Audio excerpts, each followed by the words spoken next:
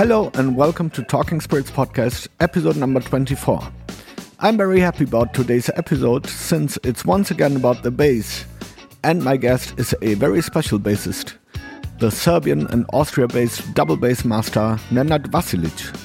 Nenad has created a remarkable and very original body of work as a leader and as a sideman, and his records have been a huge influence on me since I heard his first album Folk Songs about 20 years ago.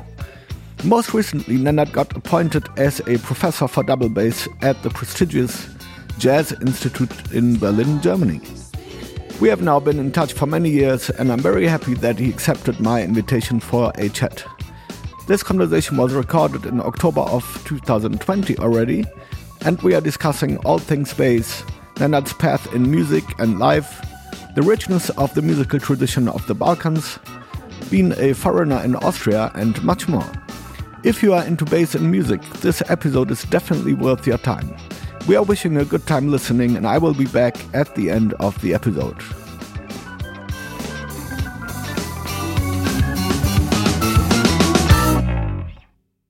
Hi, Nenad. Hi, Armin.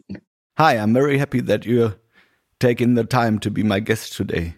Thank you. It is my pleasure.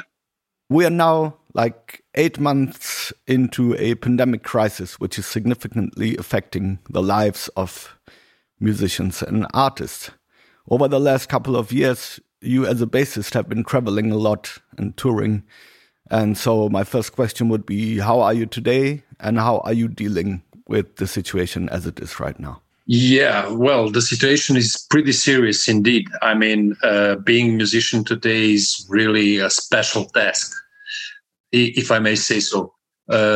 It's actually we're confronting every musician and bass players. We're basically in the same scenario, canceling the gigs all the time.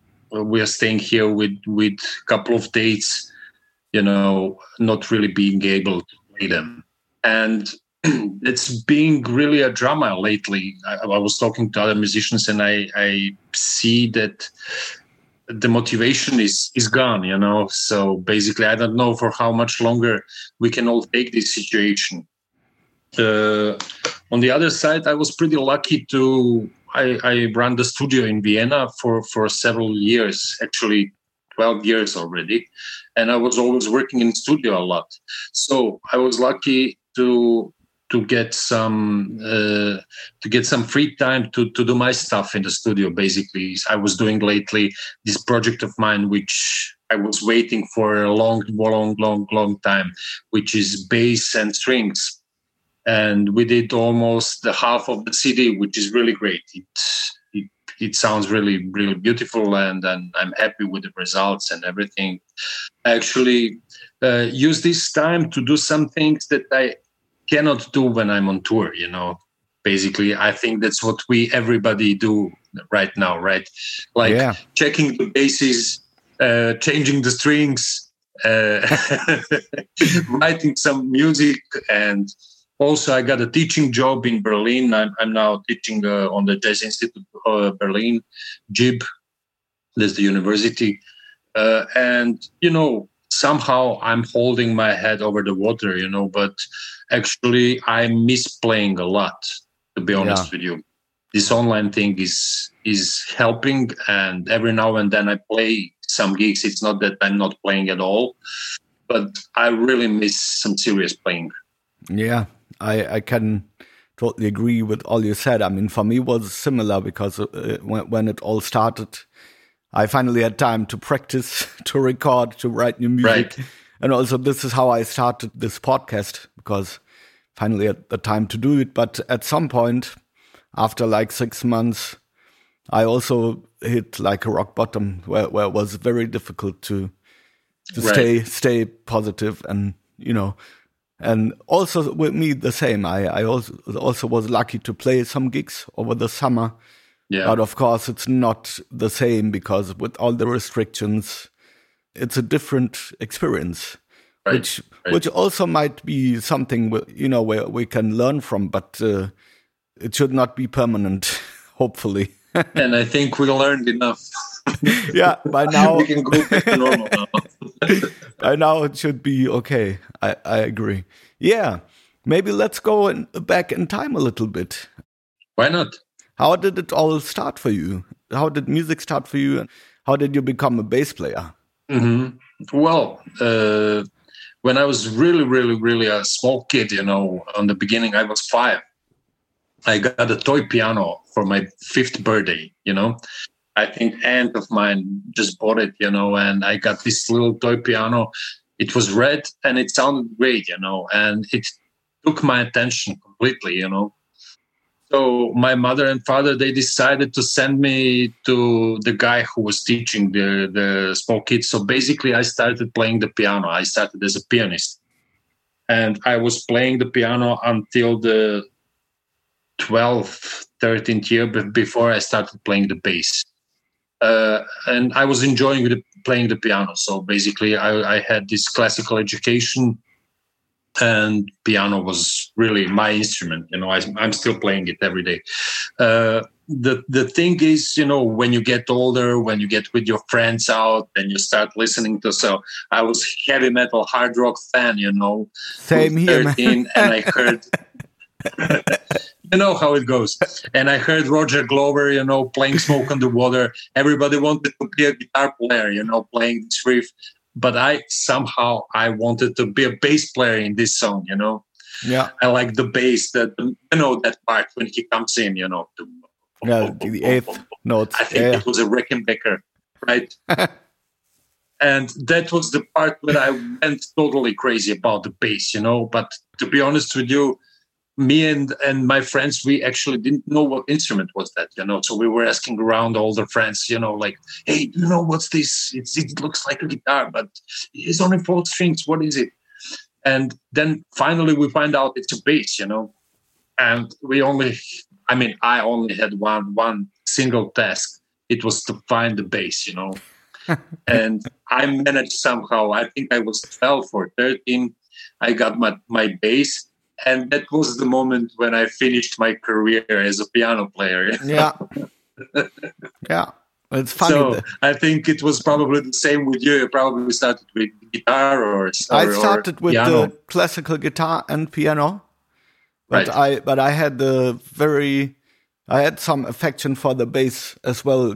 When I was listening to music or when I was watching videos of a band playing, I always paid attention to the bass and I felt attracted to the frequencies. And then when I came to Germany in 92 and I started to go to school, I got the chance to play bass at the school band because they had no bass player. And I said, I want to do it. And then the teacher who ran the band, he gave me a bass, and then I took it home and I started playing, and I immediately knew, okay, that's it. That's what I want to do. Right. What was your first bass? You mean the first one I owned? No, the first one you played. Oh, it's like it had a Höfner neck. Okay. And the body was just a piece of plywood. Somebody put it together, There's still some pictures of me playing it in the internet. Yeah, it was not a particularly great bass, but of course not. That's the point. Yeah, I was so happy to have one, especially since I'm a left-handed. It was not really. You could not just go and buy the bass. Yeah, yeah, and especially in the 90s, I think. Yeah. Nowadays it's pretty easy actually. Yeah, but in the 90s, you could play like 4 or 5 basses actually. There. The first bass I really owned is a right-handed Semic bass, and then I just turned it around. Yeah, and I do still have it. I don't play on it. Yeah, I still have it. It's here. Amazing. Yeah, and then I lost my first bass, so I didn't lost it. It's lost in perception, Yeah, yeah. So, but then you started on electric. But how did you come to double bass from the electric? Yes, I started with electric bass, and I was playing electric bass for a couple of years, different bands. I was also a singer, I was singing all the heavy metal songs. I was real heavy metal dude. And after a couple of years, I realized I'm pretty serious about that bass, and I was completely overwhelmed with the sound and the possibilities. And actually, I just wanted to be a musician. It was pretty much clear, pretty early in my life, that I want to do that. I want to be a bass player. Yeah. And so I tried somehow to avoid going to the regular school. I wanted to keep going to the music school, and there was a possibility to go to the music high school, which is basically a normal school and the musical with some musical subjects, and with a bass and everything. So that was 90s, 80s, 90s. And you couldn't go there and play electric bass, at least not in Yugoslavia, Mm-hmm. You couldn't go to school with electric bass. Yeah. Basically, I realized pretty soon that this double bass is actually almost the same like electric, but if you play that one, you can go to school, Yeah. And you have all the time to practice your music, And I was like, okay, maybe that's a not bad idea, to start playing acoustic bass, And this way I can learn more about the electric bass, because that was the thing that I wanted to do, And I was like, okay, and then I don't have to go to regular school. I can go to music school and learn some harmonies and chord arranging and all that stuff, which was really important for me. And, play the double bass and electric bass. So I can go in the nights and play electric bass in clubs and do the thing that I love the most, Yeah. So that's how I started playing the acoustic bass, Yeah, but then it evolved into something, over the years. When I see you playing the double bass now, it's amazing. So yeah, it's I'm just talking to my son about these things. Actually, you cannot choose if you're an electric or acoustic player. I always wanted to be an electric bass player. That was my dream when I was a kid. And it's the same with him, he's also playing electric. But, I got a bunch of gigs on acoustic bass after the people realized that I'm playing acoustic bass. And I was like, there is this, we were in the 90s, so everybody was playing electric bass. And I was this guy, 15, 16 years old, playing acoustic bass too, So, of course, I got all the gigs on acoustic, Yeah. And I was like, okay, well, I hope I'm going to play more electric, but that never happened. It just didn't go that way. Yeah. I just stayed on acoustic because I had gigs on acoustic, Pretty soon, I think I was 16, I got a gig in Kafana. And in the Symphonic Orchestra of Niš, where I was born, and I was playing every day. I had like rehearsal in the morning and gig in the evening.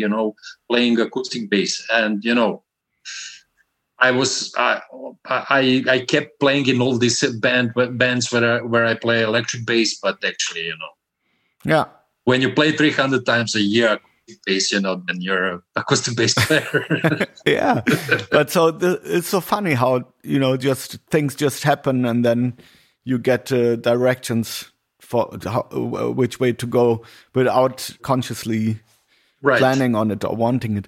What about you? Are you playing? You're also playing double bass, right? Unfortunately, no. I think I saw you somewhere with playing some. Or was that an electric double bass or something? No, with me it was a bit different because I was a metal kid as well, like really crazy. And then, when I started, there was also a jazz band at school, and this guy, he wanted me to play because he also didn't have a bass player, and he always dragged me like, "Can you play my band?" I'm like, "No, I don't want to play jazz." Yeah.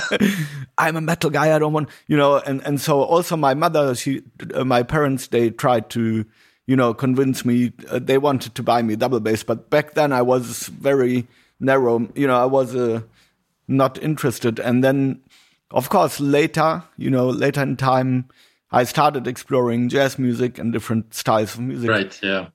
But somehow I never came to playing double bass. But I'm considering, to maybe just get one and start because it would be. I think it would be a good thing for electric bass player to get a half bass, like the one I saw the Wu-Tang playing one. Yeah, it's pretty, and he sounds amazing on that thing, because it's actually pretty close to the size of the electric bass, but it's not a cello, it's still the bass, Yeah.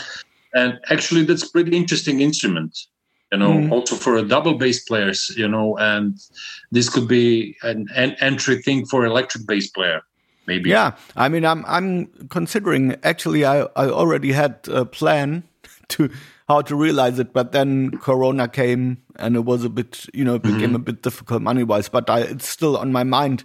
I don't know if I would ever become like a great double bass player, but it would be a challenge to just start and see what happens. It's about exploring things, I started working recently with the Italian guy who is building very, very nice electric double basses, Yeah, I wanted to ask you anyway about him. It's really, really interesting instrument, because I was really, I couldn't find a good treble bass or a good electric double bass for years. I wasn't actually even searching that much, but I was trying every now and then, testing instruments and everything. And I was pretty skeptical, about this whole thing. But then this guy came. His name is Roberto Franceschini, and he's from Nova Gorica. I think in Italian it's Gorizia or something like that. True. It's the same town, It's on the border with Slovenia. And this guy is making 2 models of the double bass, and both are amazing. Really, I never tried the bass like that. Over the amp, it sounds almost like my acoustic bass, Yeah. And you can actually split it down, you can take the neck off, you can take everything off, and you can really travel with a plane, So I like it more than these David Gage things, which looks like acoustic basses. And this feels like 100% acoustic bass. And with Realist pickup, it sounds almost like my acoustic bass. Yeah, we have a friend in Gorizia, Aldo De Luca. He's a guitar player. He's in the blues music. They're playing together. Yeah, exactly. And Aldo told me about Roberto and about his basses. And Roberto is a great guy. Yeah, really. So I was also considering. I talked to Aldo about it, if he maybe can make a contact, because I was also considering maybe to start with this instrument, So, but I don't know if you knew, but Roberto is actually making some amazing electric basses too. Yeah, I saw it, of course. Yes. Really. And then and so it was so funny for me when I saw you playing his instruments, Yeah. Because we talked. It was an accident. Yeah. We talked with Aldo about we have while we was on tour with Henrik Freischlader, we visited him in Gorizia, and we stayed there for like 2 days, and then that's when I met him and when we talked about it.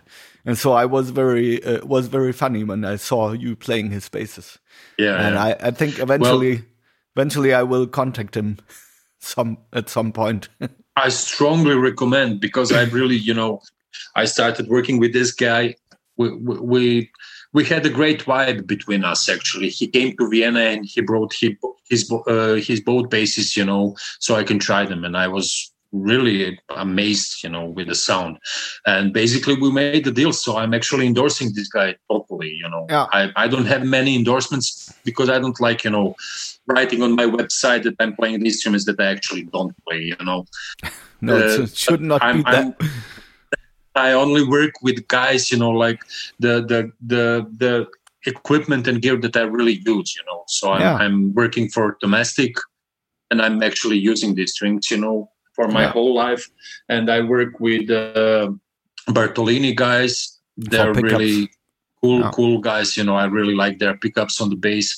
And I'm working with Roberto, So basically only the thing where we can do on the 100%, endorsement thing exclusively. But it's important, that you like the instruments, that you like the product of the company, not just, writing down, okay, I play this and this, and you actually never use it, No, it's the same for me. I mean, I never did any deals with where I don't like, I have no use for the instrument. And also for me, it became very important also to have a good vibe with the people, not just business, but you need to be connected. Yeah, that's really important. Yeah. Yeah, but at some point during the 90s, you decided to leave Niš and Serbia and to go to Austria. I think it was to study music. But what prompted your decision to leave Serbia, and why did you choose Austria as your destination? Well, it was pretty easy. You remember the times that were like we didn't have any internet over then. We couldn't like collect the informations from the screen. We had to really research, and kick and stretch, to find info about things, And I actually find out that there is a school in Vienna for jazz, which was a conservatory. Somehow I forgot the name. And there was another school called American Institute of Music in Vienna. And I heard about the school in Graz, and I knew about the Berkeley. That was my info, And I was pretty sure when I was 16, I was pretty sure that I'm going to go away from my hometown to study music somewhere in the world, and try my luck, finding good bands and playing with good musicians and everything. I wanted, I just want to play the bass, all the time with everybody, all kinds of music, Yeah. And as I told you, so I basically knew, okay, the USA was too far away, so my safe bet was Austria, to go to Austria and try to check the schools and everything. So I applied in Graz University, and I came actually to Vienna, And I checked the American Institute of Music and this conservatory that was in Vienna. And the American Institute was very interesting for me because it was the thing with electric bass, So I thought, okay, finally now I can really do more electric, again.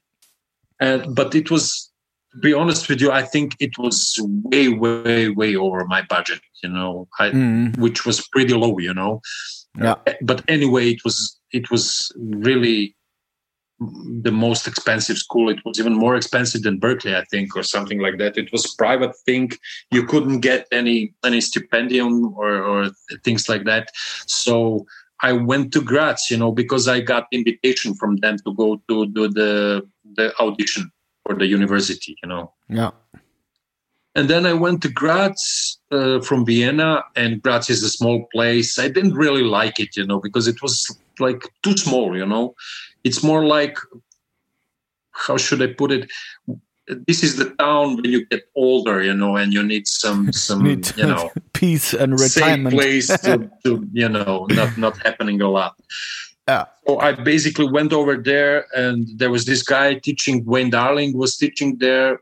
And the school was pretty high level, And I did the audition, and I got in, And I was like, okay, but I don't want to live in Graz, Actually, what should I do now? And they had some electric bass, but it was the same teacher that was playing acoustic bass. So basically, I was playing better than him, And he didn't teach me any electric, so we just did acoustic bass. He was a great acoustic bass player.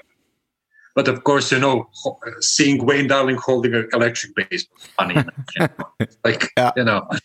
Not really happening. Yeah. And so, that there was this little thing in my soul. What should I do right now? Because I actually want to go to a bigger city like Vienna or maybe New York or something like that.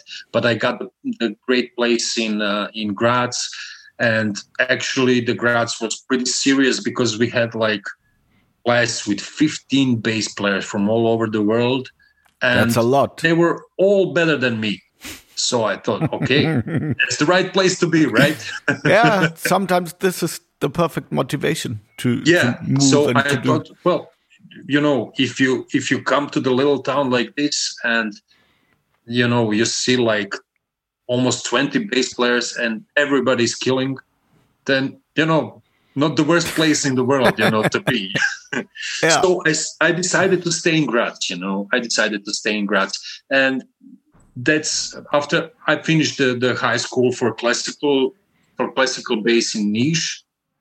I was playing a lot of classical on the double bass, which helped me, of course, a lot, because this way you're making your solid technique on the acoustic bass, which is actually pretty heavy. The double bass is a really heavy instrument at the beginning.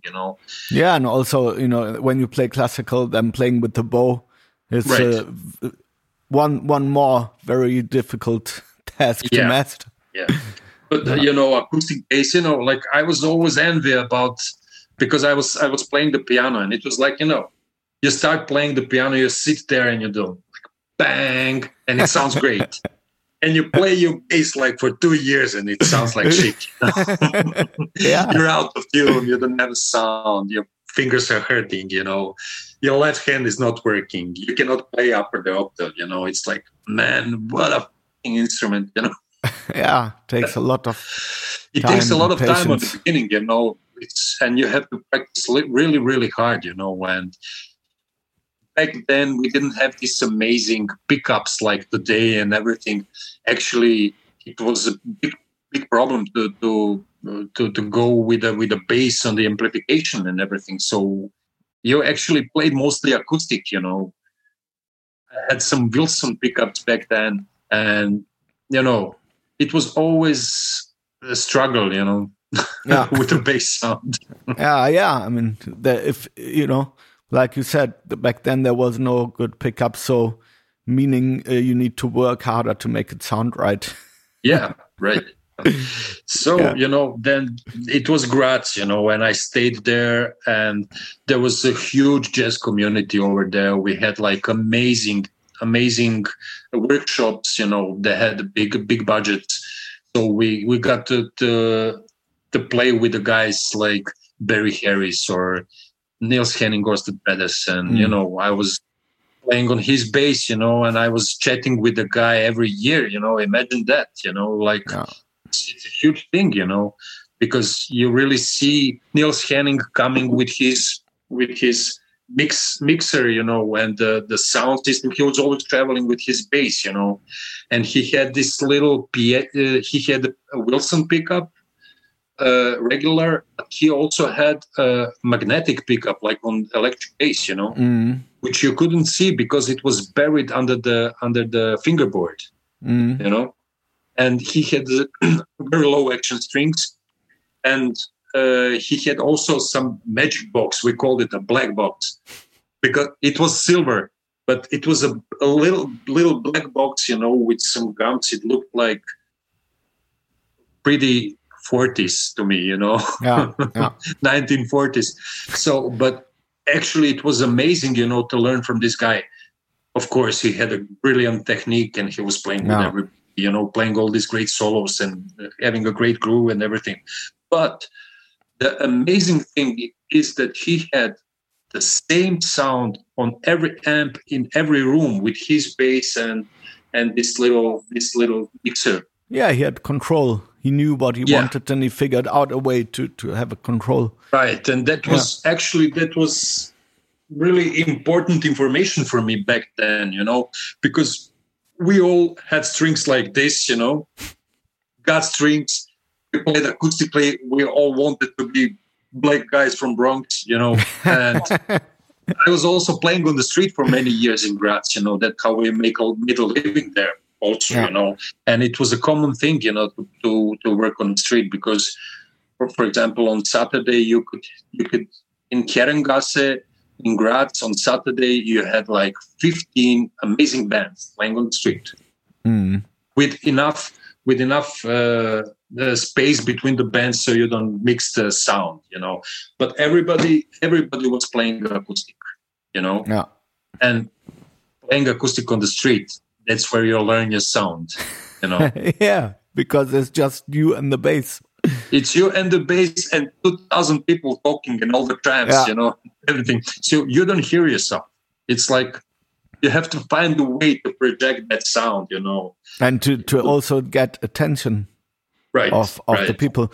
I mean, I found, because I also did my share in playing on the streets with my band Royal Street Orchestra, and I found, it was like a very honest experience. So meaning that if somebody will stay with you, if somebody, I mean, people are going to get groceries or get stuff done, so they have no plan to listen to music. And so if they decide to stay with you for like a few minutes, then it means you really touched them in some way. Right.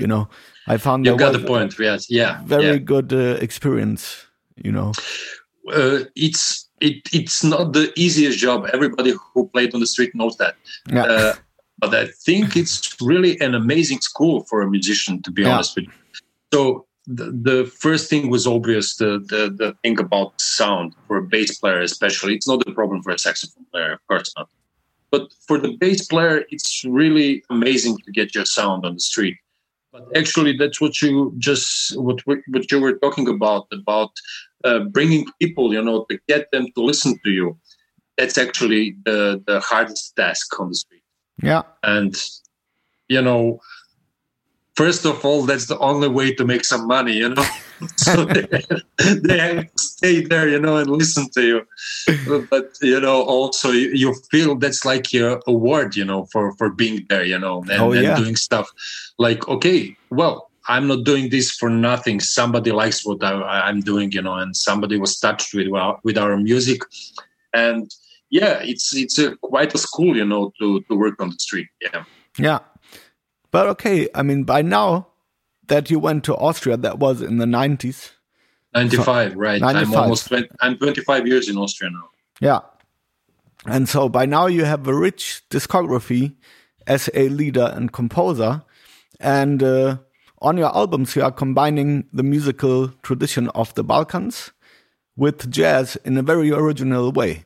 So I would like to know, I mean, how did this all start for you? Because in the perspective of many people from the Balkans, the traditional music is considered to be, especially with young people, they will say, no, I don't want to listen to this music of the peasants, let's say like this.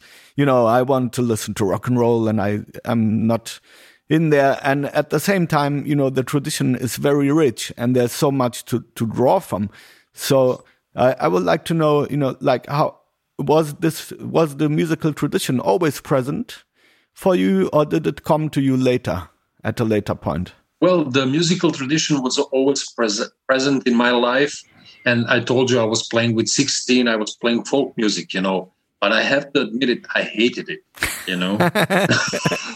Yeah. I didn't do it because I liked it, I did it because that was the way of getting a gig for a bass, I wanted to play the bass when I was 16, 17, And the only way to get a gig, was to play the folk music too, Yeah. And actually back then I thought it's like a punishment, because I wanted to play funk music. I wanted to do jazz gigs. I wanted to do heavy metal stuff and everything, but I had to play like, bum, bum, bum, bum, bum, bum, bum, And so I soon I had to come up with a plan, in order to stay alive playing this music,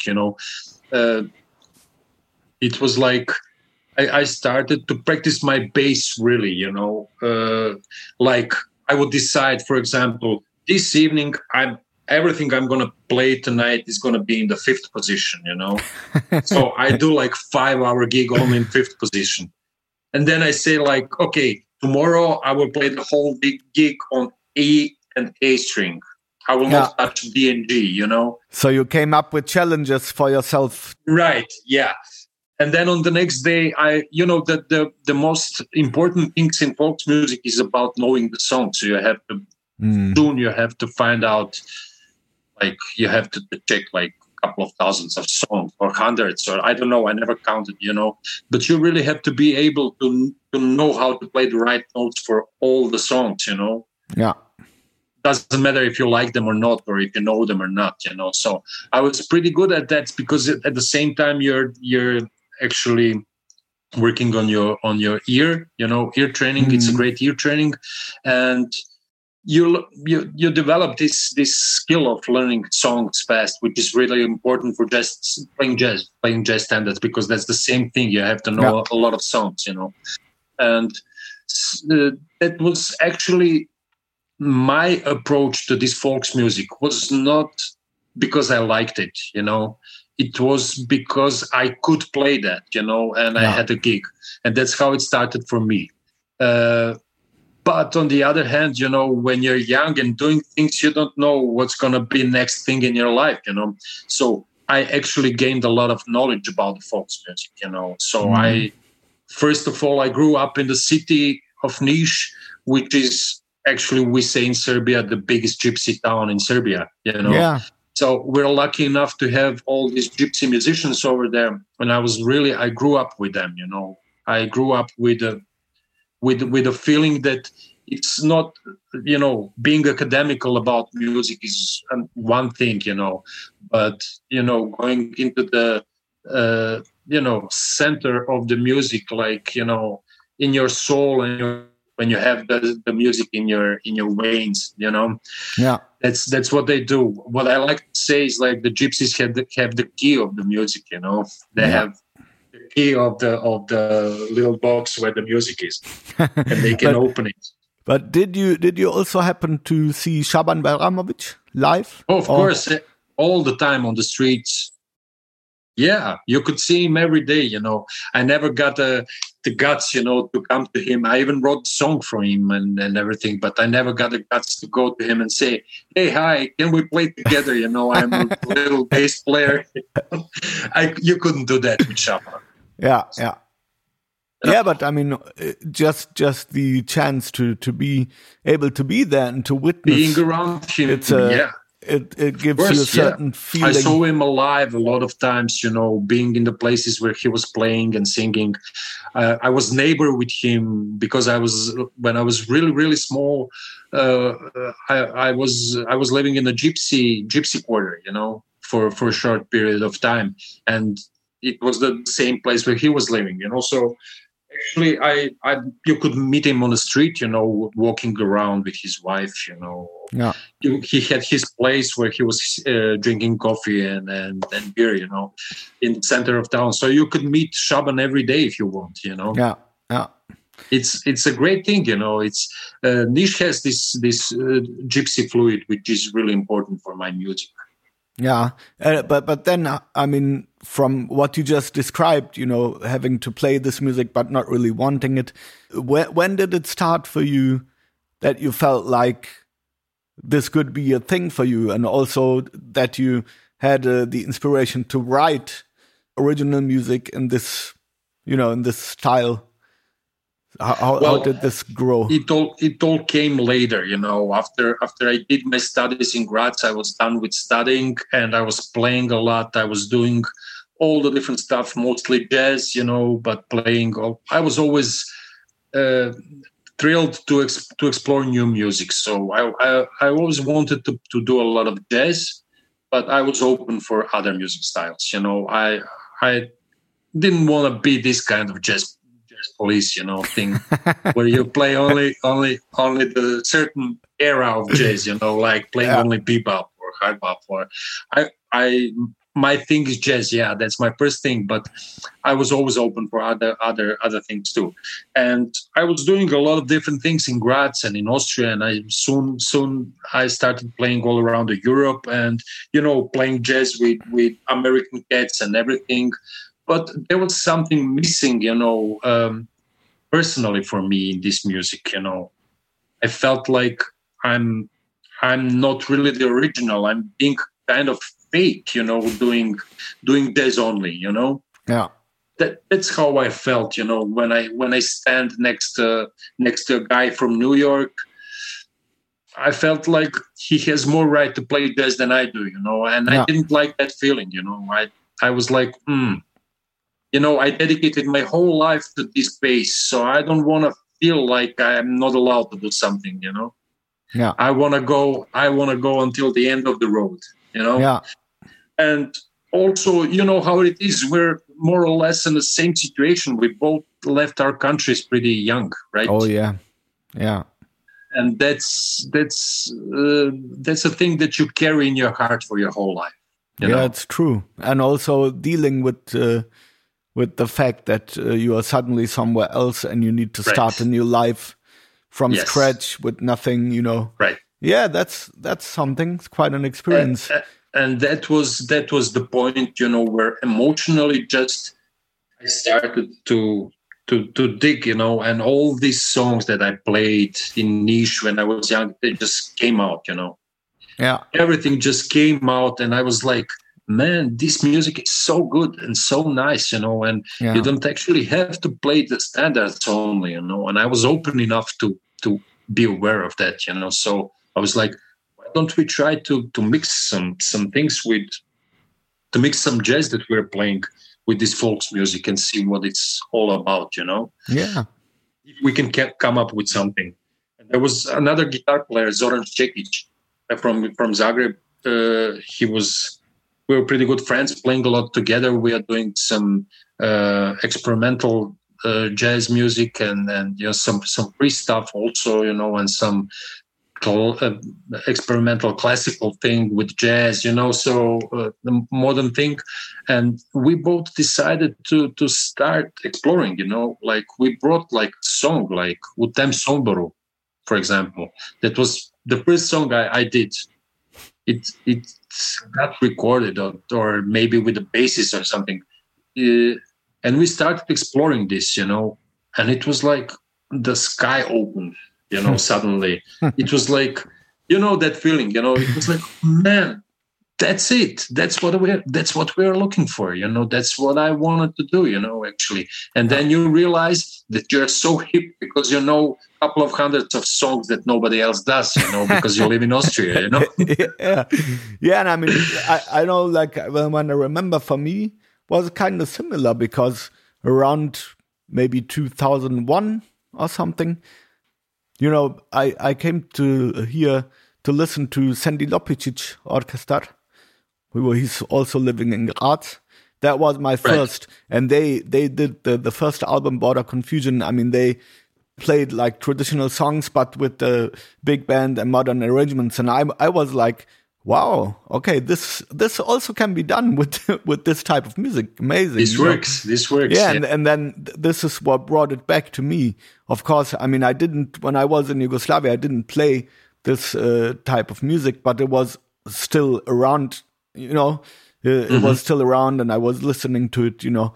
But back then I was like, no, I'm a rock guy, you know. I don't want to. Yeah. And then hearing this album brought it back to me. And also, as I told you, your album, Balkan Songs, because my father gave it to me. I think he bought it in Sarajevo. Okay, yeah. You mean the folk songs? Yeah, folk songs, not Balkan songs. Yeah. And he brought it to me. And I mean, I still do love it. And this album also, and this album also was very influential for my path. I'm very pleased to hear that. You know, and then because just, you know, the combination between the tradition and improvisation, modern elements, jazz, and also the sound you had on that album, that was what really drew me to it. And I still love it to this day. Yeah, it was. Yeah, the first album was pretty interesting journey, you know, because I was in Graz and I was trying to persuade jazz guys to play this music, you know. And I remember there was a German saxophone player over there. I forgot his name, and I tried to play with him. Sejde Fumajka Buđeše, probably. He was like, "What's this? This is nothing." And he didn't want to do it, you know. And then actually it was pretty hard to find the guys. And then later he came to me and he was like, oh man, I made a mistake. I said, well, now it's too late, you know. I have 5 other guys playing your place, you know. So it was pretty new. I also, but not only the American or Austrian musicians or German musicians, I also had trouble with the Yugoslavian guys. They couldn't do it, you know, because for somebody who never played this music or never liked it, you know, which I can understand, you know. Yeah. you want to do some jazz stuff. You're not interested in folklore music when you're 20, and these guys couldn't play this music at all. It was like, yeah, I mean, it it's a different language in all regards, like especially also rhythmically, with all the odd meter stuff. It's not for everyone, right? And also especially this is something. But what I found, like with the odd meter stuff, many try to access it by their brains, But I think most important is to just feel it, not to think too much. Well, what I like to say about the bass to my students is always the same. I think, and it's not just about the bass or about the bass only. It's about everything in your life. I think you have to combine all the skills. Yeah. So all the skills and emotions, because doing just with emotion is not enough, because if you don't know what you're doing, it's hard. But doing only with your brain is exactly not enough, like only if you do it by heart. So you have to really combine it all, in order to make it work. And I think in everything you do, you just have to combine as many sides of human being, to make that thing complex and interesting for everybody else to hear. Yeah, I agree. In the Balkans, for instance, the people who like traditional music, they are mostly interested. They are very strict, sticking to the tradition. And if you try to do something else, like combine it, they just say, no, it's too modern. We don't want to have jazz in our music. And also the same phenomenon can be witnessed with many jazz lovers, or like, for that matter, in any kind of music. There are lots of people who are like puristic, and they don't want to have the mix of styles. At the same time, I mean, the albums you did, I think you did 12 by now. Yes, something like that. Yeah. Yeah, I mean, they are held in high regard by the press, by the music press, for instance, from all over the world, and they are also listened to by people from all over the world. So yes, that's the most important thing. Yeah, and that's what I want to ask you about. Like, starting from that point where you start to go that way, and now, like 25 years later, you have a career and you have like lots of albums. So how was your experience with the perception, like how the music was perceived by people? Well, Armin, we're all in the same shoes, probably. That you know exactly as good as I do that the minute you're not. The minute you don't want to put the label on your back, then you're in trouble. You have a problem. So people want to label you, so they can deal with you easier, Yeah. But if you're kind of guy that doesn't want to be labeled, then you have to fight for that, Yeah. You have to fight for that, not having something on your back, Yeah. So you have to check all the time if there is something on your back, Yeah. People tried to label me as a world musician and Balkan guy, but I was actually doing a lot more of jazz festivals than world festivals, far more. Then, so the jazz guys were always like, no, well, that's world, that's not jazz, or at least it has to be world jazz. Okay. I never say anything, I just do my thing. So then you go and you play a gypsy festival with Martin Lubanov, then they say, oh man, that's too much jazz, that's jazz, But that's what I mean, like. Right. Then you're doing your double bass thing, and I'm also doing the same thing with the double bass. I'm using so many different techniques on my double bass, and then the guys are like, well, that's not really a classical technique. I know. It's a combination of all, that's the point. Yeah. I think, well, you need some kind of straightness, and I don't know, some belief, I don't know how to put it, to stay in this world and try not to be labeled, Yeah. You have to have the guts for that, because everybody is attacking you, because some of them are just afraid that you're walking around without label, because they would be scared not to have any label. That's what I want to say. So many are really scared of it, if you take the freedom to just say, I'm not this or that, I'm just a musician and I love to play everything which affects me in some way. Right. Yeah. And I think, when I talk to my son or my daughter, or when I talk to my students, I cannot stress that enough. You have to fight to be yourself, Yeah. It's like your arm in your left hand. You like the music that you like, you came from the country living in other country. You're such a unique combination. There is no two Armins over there, Yeah. You just have to be yourself, and that's what I'm doing on my albums. Actually, I'm exploring, I'm searching, I'm trying to do different things. Sometimes I record something that could be done better, but that's the point, of testing things. If something is working together, if something could be done or not. For example, my first thing was that a big test was playing, for example, 3 parts of songs like Šešer moj, or we were doing some 3 parts of the free approach to the songs like Shaban's songs, Ibarval Pudela, and things like that. You're bringing 2 worlds together. I don't know. For me, I'm excited at that moment. When I know the original song, and then we're working that with some guys from all over the globe, recording it somewhere, bringing that song to other people, and it's pretty exciting.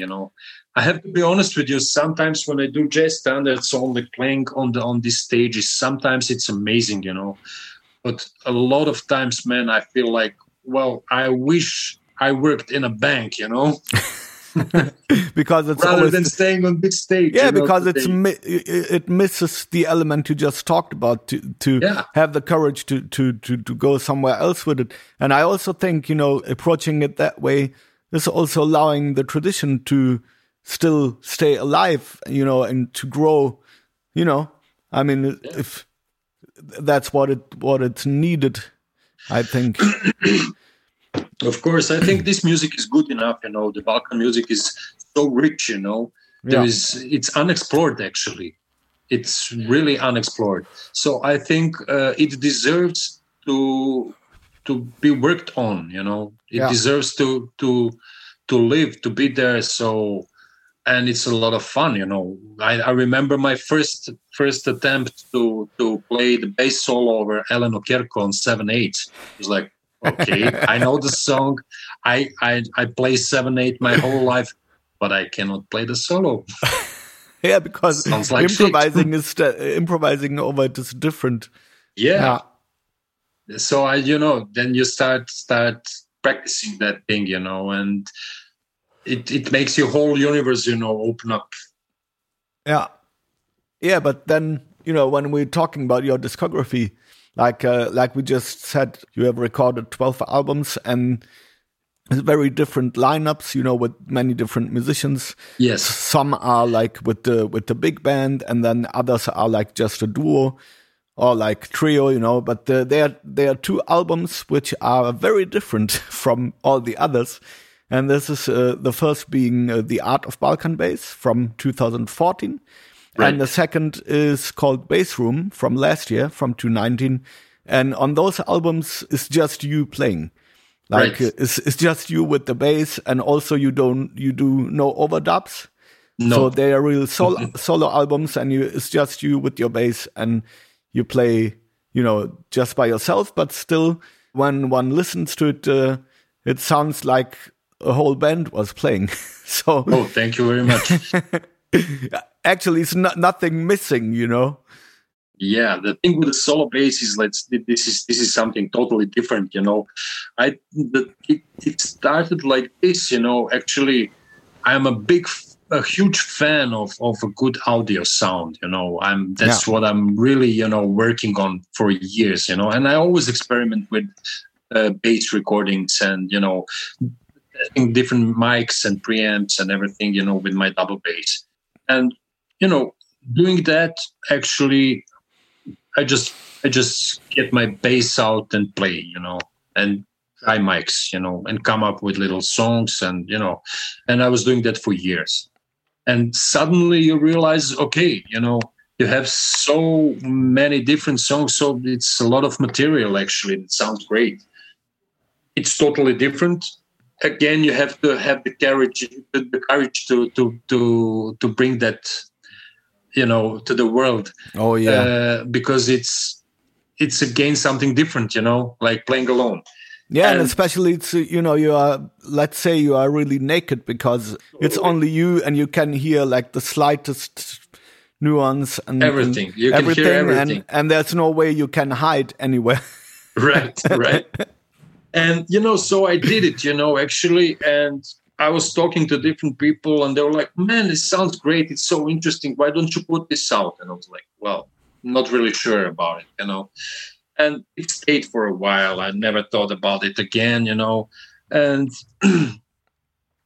but it came again and again to me, because I was working on that stuff and, doing that stuff. And finally I decided to maybe try to put the CD together and then eventually not putting it out, but just to make it for me to see how it works.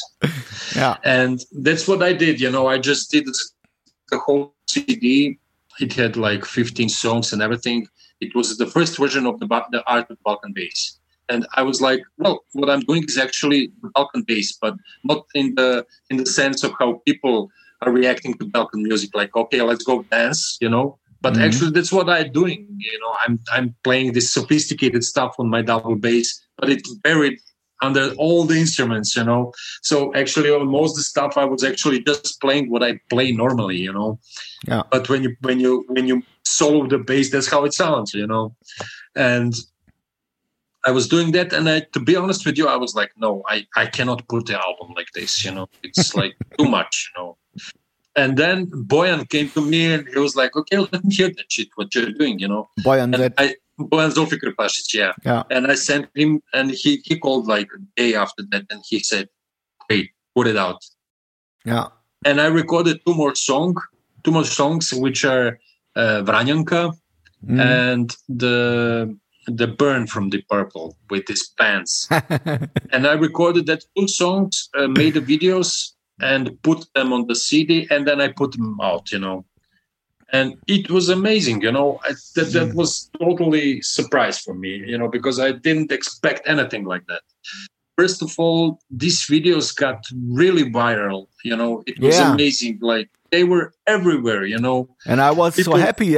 For instance, from me, I was so happy to see, also this video is being shared by the bass community, know, and I was so happy to find people really getting it, and feeling it, and so it was really special. Amazing, I was really surprised and pleased at the same time, for many reasons, First of all, I was playing the bass alone, so the fact that anybody is willing to listen to that anyway, is like a great thing. And then second of all, I'm doing two of my passions, like playing Deep Purple and playing Balkan folk songs, like doing totally two different. I mean, how can you connect Deep Purple with Vranjanka, But for me, it's the same thing, It's like it's the same pleasure, right?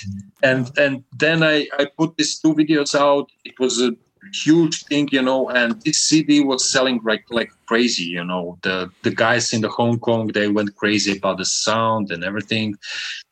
And people started calling me for the solo concerts, And I was like, hey, now this is getting serious, And I remember playing the first solo concert in Vienna. And I went to the club, and I started to play. Man, that was like I was born again, It was so difficult. Oh, yeah. I never, because you're playing, then you stop, then you have to say something. Then you have to start playing again, and then you stop, and then you have to say something again, And it's like, man, and I'm just a bass player, I'm sitting behind doing my shit, you know how it is. We're in the same job, you know. Usually in the band context, we are pretty much, just in the back of it, and we feel good there, So well, you choose to be a bass player because you like to be behind in the fundamental thing of the band. That if you would like to be a singer, then you would go in front. You would not play the bass. Yeah. And my first solo concert, that was like, I thought I'm gonna embarrass myself, and that's gonna be the worst thing in the world. And it was really heavy experience of me playing 1.5 hours for people without a stop. I thought I'm gonna die. My hands were hurting, because you're actually soloing at 1.5 hours. You're not just doing bass lines. And that was, I was totally wet. I was in water. But the people were happy, and I was like, oh man, I have so many things that I need to practice. It's like totally this gig is not happening. This is totally, I have to prepare myself better for this. Yeah. And then I started playing solo concerts. And it got really serious, where I was really like preparing myself a couple of weeks before every concert. And then it was always less, like 1 week before the concert, practicing and doing stuff. And I did like more than 20 concerts of solo bass, which was actually something that I didn't expect at all, Yeah.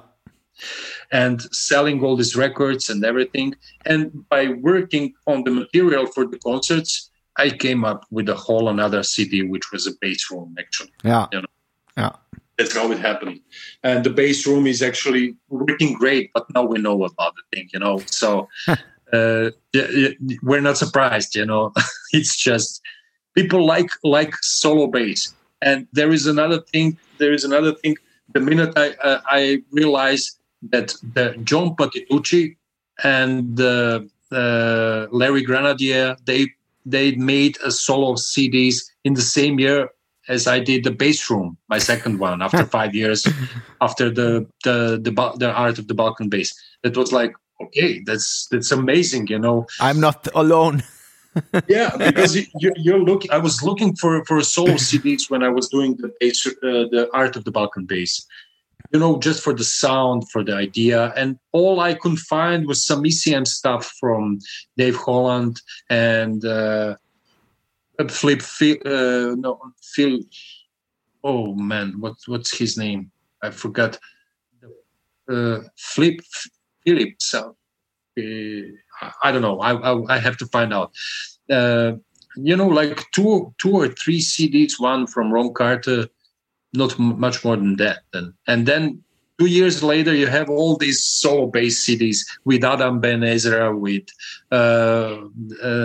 John Patitucci, with Larry Grenadier, and it's like cool thing, Yeah, of course. Yeah, but you just also mentioned that you have a new album coming. Yes. And it's bass with strings. So what is it? Is it a quartet or is it a bigger Actually, ensemble? I'm preparing 3 albums at the moment. Okay. The first one that's going to come out is actually a compilation of my previous songs. And this is coming out on the 4th of December. Like a best of?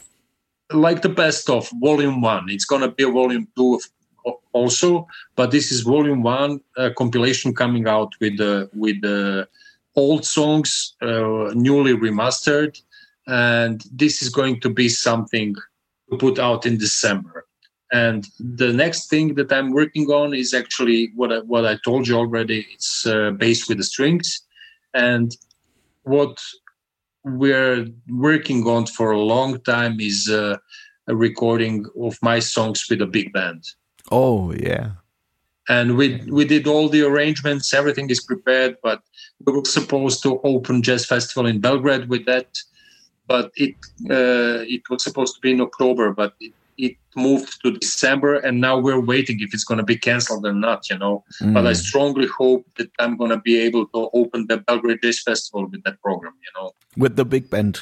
With the big band. Yeah, yeah. So we have all the preparation, everything is done. I'm working on that for like years, Then the last year I was working really hard, and now we have 10 arrangements of my songs done for the big band, with 3 different arrangements from the USA, from Serbia, from Macedonia, Austria, and the stuff is done. Sounds great. It sounds amazing. I look forward to play these songs because, you know, it's my compositions, but arranged by other people, you know. It's different, yeah, because there's a different perspective. And also with the big band, you have like many possibilities for instrumentation and arrangements. And, you know, some of the bass lines are so heavy, I have to practice them now. So I have to practice the bass for my own songs, which is a new experience. Yeah. And this is something I've been waiting for a long, long time. You know, I have this idea for like 15 years, and I thought, okay, you know, maybe now's the time. You know, that's the what we talked on the beginning about the Corona. If there is anything good about the Corona, then this, that I managed to finally organize arrangements for my music, for the big band at least. You know, this is something I couldn't done before. You know, because you just don't have time to do that. Yeah, and also some ideas, I think, take time, not just for the reason that you have a lack of time, but also because they need time to grow. So I'm also very curious, you know, to see, to listen to your new, because I'm very familiar with the old albums, but this will be different. Will be this different thing approach. with the strings is working pretty well because I'm playing mostly fretless bass, you know. Oh, electric. Oh, yes. I'm doing a lot of fretless bass on these songs, and it's going to be pretty interesting. It's a very good mixture, you know, with the fretless and strings. Additionally to your work as a leader, you are also working as a sideman, meaning that you also play bass for other artists. Oh, yes. And most notably, at least from what I'm seeing in the last couple of years, you played a lot with the Bosnian singer Amira Medunjanin. And so I would like to know, what can you say about this cooperation? And also, how would you describe for yourself the difference between working as a leader and working as a sideman? Yeah. Well, the thing is, when you're a bass player, the first thing you get to do in your life and your career is playing the sideman gigs, right? So before I started working as a band leader, I was working for years as a sideman, you know. So, and also then when I started, my first album was like 2000 folk songs, and I also worked as a sideman for many years after that, you know. But then in one point, you know, you get till this. You just had enough of all the sideman jobs that you did, you know. So you basically try to choose the right ones, you know. Then, you know, try to choose the sideman jobs where you can actually, you know, bring something to the table, you know. Like, I'm not just be like a bass machine. Right. Yeah, and you know the thing with the project with Amira Medunjanin was a thing like that. You know, she called me. I didn't know who she was, and she told me that she's making a band with Vlatko Stefanovski, Bashar Khalife, and Bojan Zulfikar-Basic. And when you hear a call like that, you would say, "Yes, I want to be there." You know. Of course, especially I know Bojan for so many years, you know, and we work together. And I always wanted to work more with Bojan, you know, because he's one amazing musician, musician as we all know.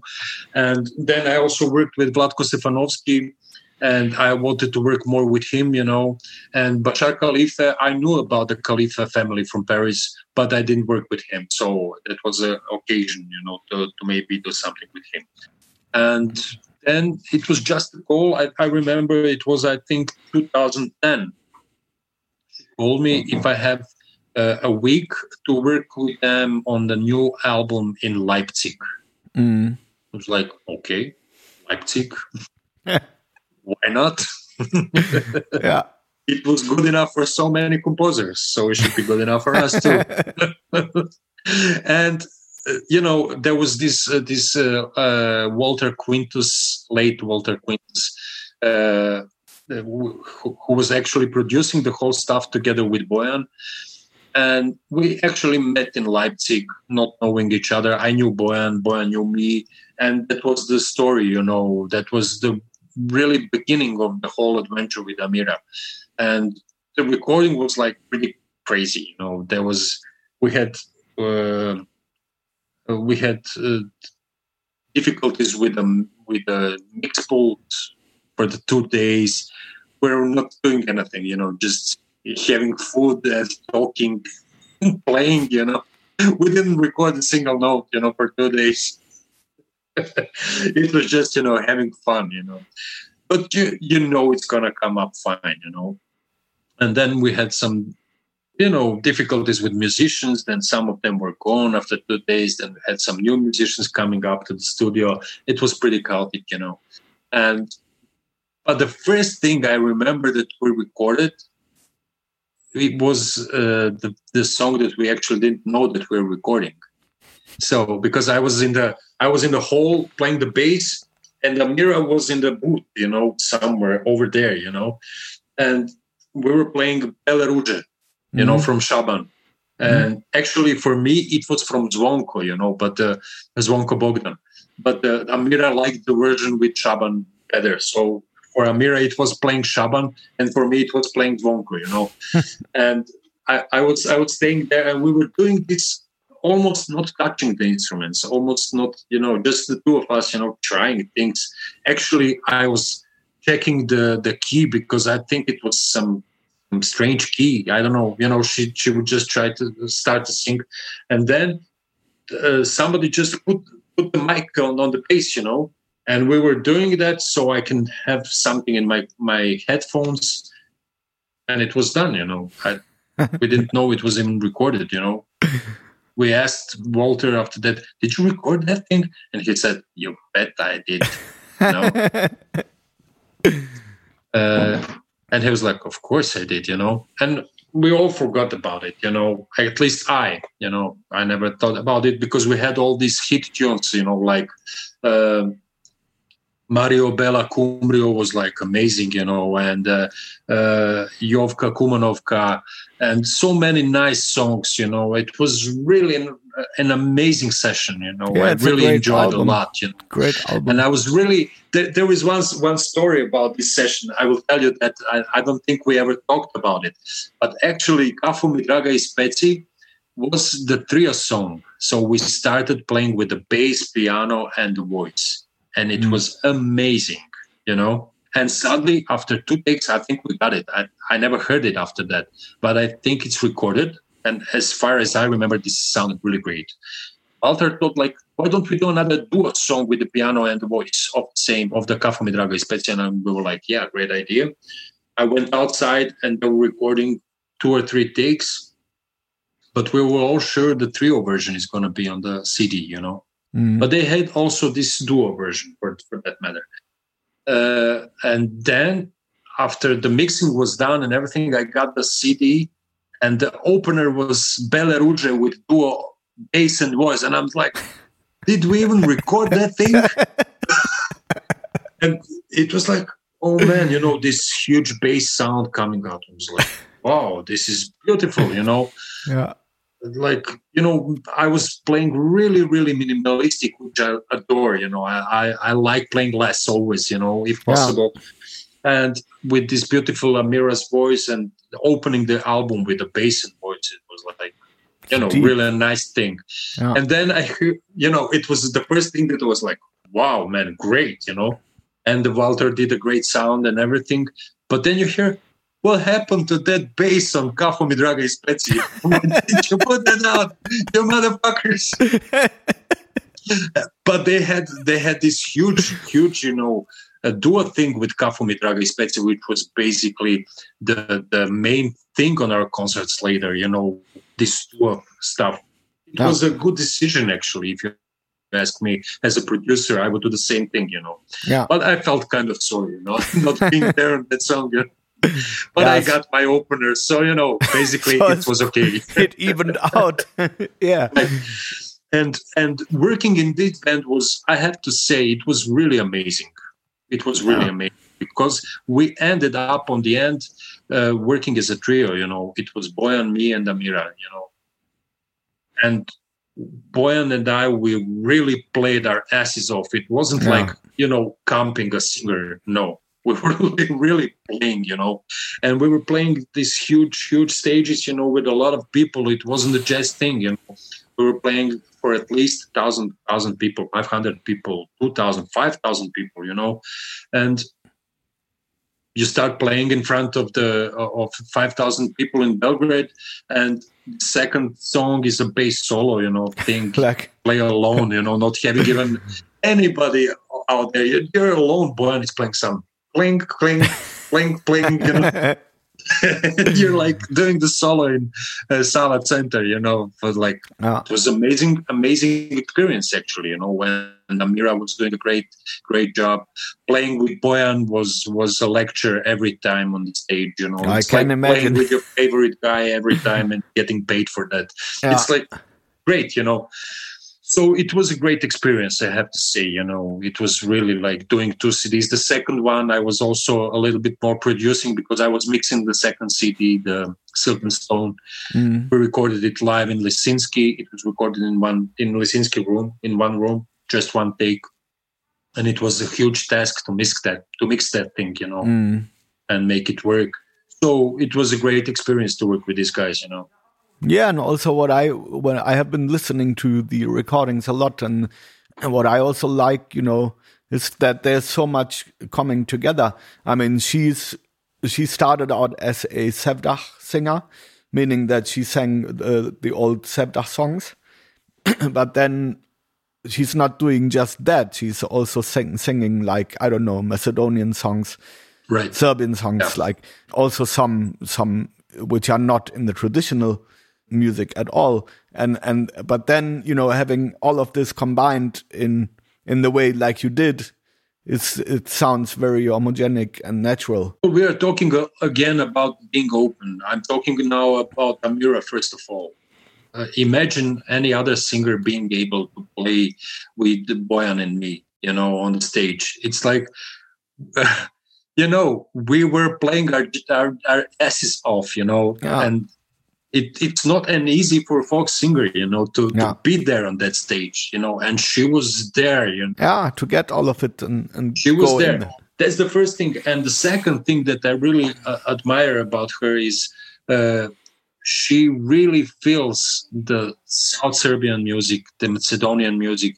She really loves that. It's That's not what like I mean, being hype and doing some cool stuff. It's not about that. She really loves that songs, that she was singing from Macedonia or from South Serbia and everything. And she's trying her best to really play them well, and to do it justice. But yeah, that's what I mean. That's what I love about it too. Well, there is another project that I did with her actually without Bojan, and that was a big band almost. We had 10 different people from 10 different Balkan countries, musicians. I put up together a great band, and I wrote the arrangements for that. And we opened the Olympic Games in London with that band on the Trafalgar Square. We were playing there, and a couple more gigs in Sarajevo and everything. And she was doing there that was even more improvised with more jazz, really like jazz arrangements and everything. There's some videos from the Sarajevo concert and then London concert online. That's something completely different. You could see she's really open, for doing different stuff, And we did a couple of great things together. I'm really proud of that, Yeah. And of course, we had a lot of fun, It's like we laughed like all the time, Like I remember being on tour in Scandinavia, it was like, it was sick, with Bojan and her, like having jokes all the time, 10 hours a day, Yeah, I mean, I think you earlier you talked about, choosing the jobs, the sideman jobs you want to do. And I think, I mean, I have been going through the same experience, and then, but I think this aspect, of really having a good time together and having fun on the road is very important, because if you don't have that, then it becomes like just, you could also be work in anything else just to get money, you know. So Yeah, and right. I also think it shows in the music, you know. I think you cannot, at least for me, when I'm not feeling well with the people.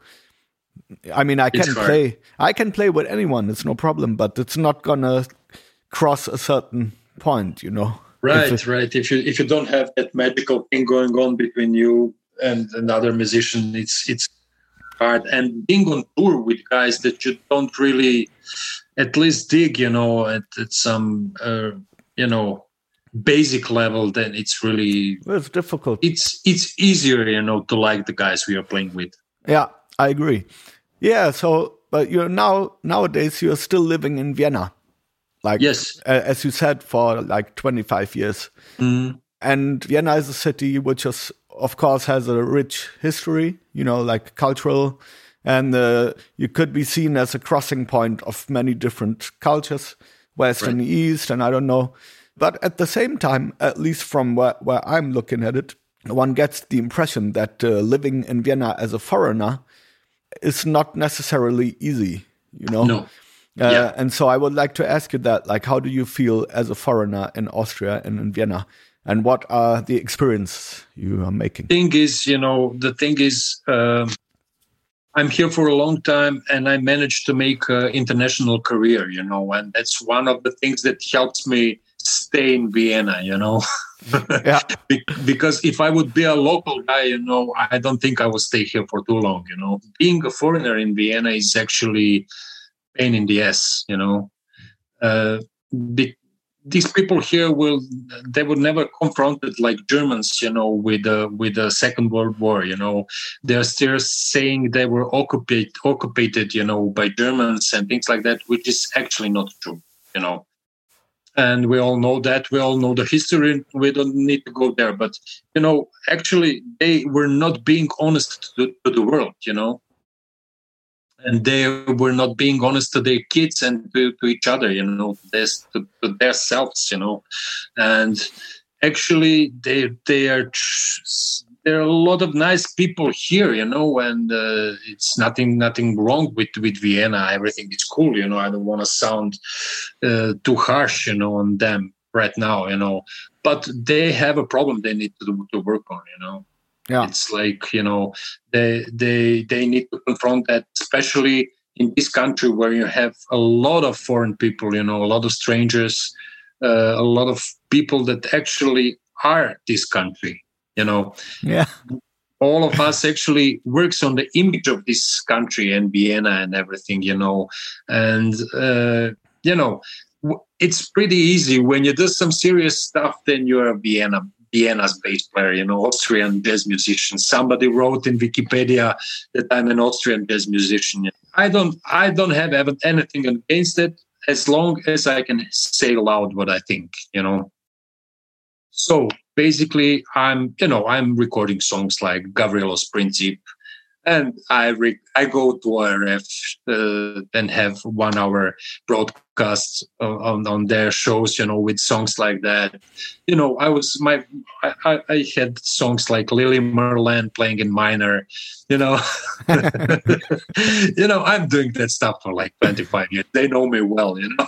Yeah. So I'm criticize them. I'm you know, I say loud what I think, you know, and you know, you don't get all the love in the world for doing that. Of course not. Of course not. It's not. But it's important. It's important to do so, you know. And you know, when I talk to my kids here and everything, I think it's getting better, you know, because it's not like you're gonna have any trouble on the street, you know. It's not like somebody's gonna come to you and make something bad to you. But the vibe, you know, the way the people are looking at the strangers here is like, you know. Yeah, it's more subtle, but still, right. Yeah. But it still has an effect if you have to live it every day. Of course. And, you know, it's always like, you know, things like, of course, you're not going to get the best job in the world here, you know, because you're a stranger, you know. There's actually, I never got a teaching place in Austria. I got it in Germany, you know. Interesting. You know, I got amazing teaching job in Germany, in Berlin. I played a couple of gigs in Berlin. That's in my life. That's it. I never lived there. I don't know a single person over there. I just played the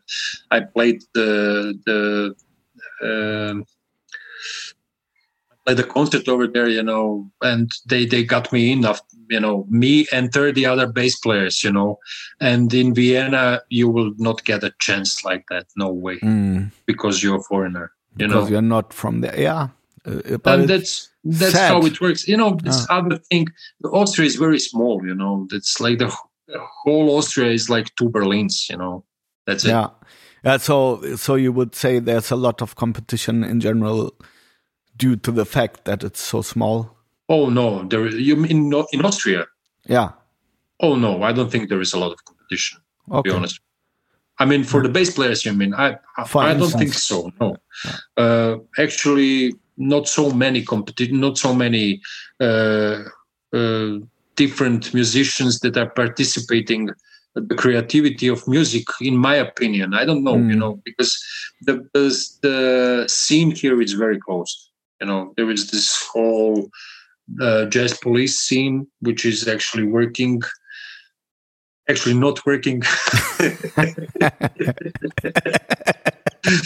And there is this huge world scene, which is actually, we could talk about that, but a lot of people claiming being a world musicians, or whatever that means, they are working here in Vienna. There is the whole scene about it, but more serious than that, actually, it's not happening here at the moment, Okay. Yeah. So not a lot of competition. That's also the problem, So basically, they just wait for a new guy to come. And I remember every time there is an Austrian bass player here, they just, the new Austrian bass player. Great. So you're the best man. I'm not. You are. Okay, I am. Yeah, that's how it works, It's strange how those type of things work. We'll give you all the jobs. Man, you have all the concerts because you're the best. I'm not. You are. I am. Yeah. This is really strange. Kind of that thing, But it's Vienna, Yeah. Okay. But so if we go back to the Balkans, also in a similar sense, I mean, like the Balkan wars are now over for at least 20 years. Right. Like, depending on where. Mm-hmm. But if we look at the political and societal situation, which is present there right now, one could say, sadly, in all of the countries, it has not improved a lot, So how do you see all of this, and what would need to happen to make a change which would eventually lead to people being able to live a better life in the future? Well, that's the subject that needs another hour, probably, at least, It's not that easy, We have this, how should I put it the best? The Western world is not making it any easier for us to get back to the right road, That's my feeling for the last 30 years, actually, They are pushing us really hard, They want us to have a conflict between us, And I don't say that's so important, in the sense that if somebody wants you to have a conflict, you should have a conflict. But it's more difficult to come back to the right way, That's one thing. And I don't want to say also that the Western world is only guilty for what happened on the Balkans, but they're much more guilty than they think they are. That's the first thing that we need to say here, because showing Balkan folk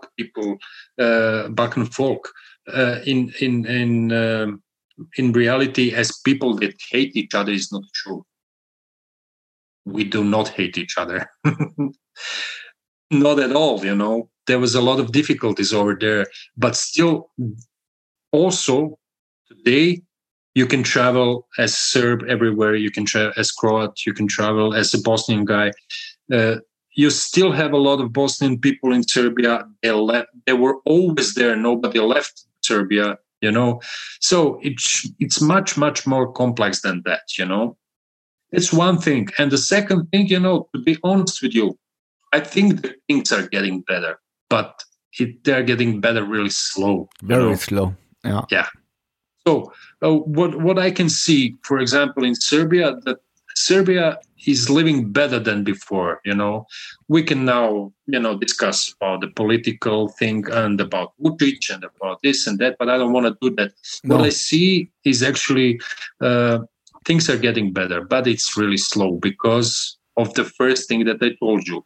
The Western world doesn't want us to recover, because this way we can serve them better. Yeah, and they can, can keep control, and they can put, the hyper capitalism in there. Yeah. So, but what we can judge, you can see the Europe and the world is full with Balkan people from Bosnia, from Croatia, from Macedonia, from Serbia, from Montenegro, from everywhere. People are doing great jobs all over the world, showing some respect to other nations, and doing their jobs really well, and, making it good for their country, for our countries. And I think we have some kind of the destiny of the Jewish people right now. We're facing actually that's what I'm seeing, with having almost, I don't know, the numbers, but I would say there is at least so many people out of the Balkan countries in the world as in the Balkans right now, right? Yeah, and becoming more and more every single right? day. So we're facing this thing with living with a lot of Balkan guys living out of the Balkan countries. Yeah, the so-called brain drain. Yeah, right. Yeah, and that's what's happening, But on the other hand, I see that for example, with Amira, we did like 2 or 3 years ago. I don't know. We did like 20 concerts in Croatia in one summer. I mean, sorry, but I cannot do 30 concerts in one summer in Austria, Yeah, and if you go and do it, you will find that it's the reception is great everywhere and warm. The reception was great. We had great audience, beautiful stages. Croatia is beautiful, and things like that. Then you also have, before that, we had like bands of great concerts in Serbia with Amira and with my band and with Bojan, and also only my projects. And I was doing one of the first great solo bass concerts I did in Belgrade, not in Vienna, Yeah. To be honest with you. So the things are getting better, and the musicians are better paid than before, and everything is working out slow. I see that the Soko is working again, this GEMA, AKM thing, that starts to work there, and the things are recovering. So we can just, do our jobs, do our best, for our countries, and hope for the best. Yeah, but so in your point of view or your perspective on it is quite optimistic, and yeah, of course. This is something I like a lot, because we need this type of energy, right down there. It's really important to stop criticize things and start bringing good energy and good vibe to the table. I agree. That's how I see the things, So we can sit down and cry, talk about this and that, or we can do our best, to laugh and bring positive stuff, as much as we can. And the best thing, what I'm seeing, the best thing to do is actually you just do your job the best you can, and the people are looking at you and they get hope. You know? I see many bands from Serbia and many bass players from Serbia, and people looking at what I do, and they like it, so they do their shit, and then it's going forward, Yeah. Okay. And I was looking at some guys, that are doing their job good, and I was motivated to do my thing, and I think that's the most important thing, Yeah, and this is also, the possibility and power we as musicians have, and we need to use it. I agree with you. Of course. Yeah. Of course. So if you would try to, to look at the future, I mean, you already said, you told me about some things which are coming up, like the teaching gig in Berlin or the new albums. But are there any particular ideas, wishes, or dreams which you want to realize for yourself in the future, which you did not realize yet? You mean musically? In general.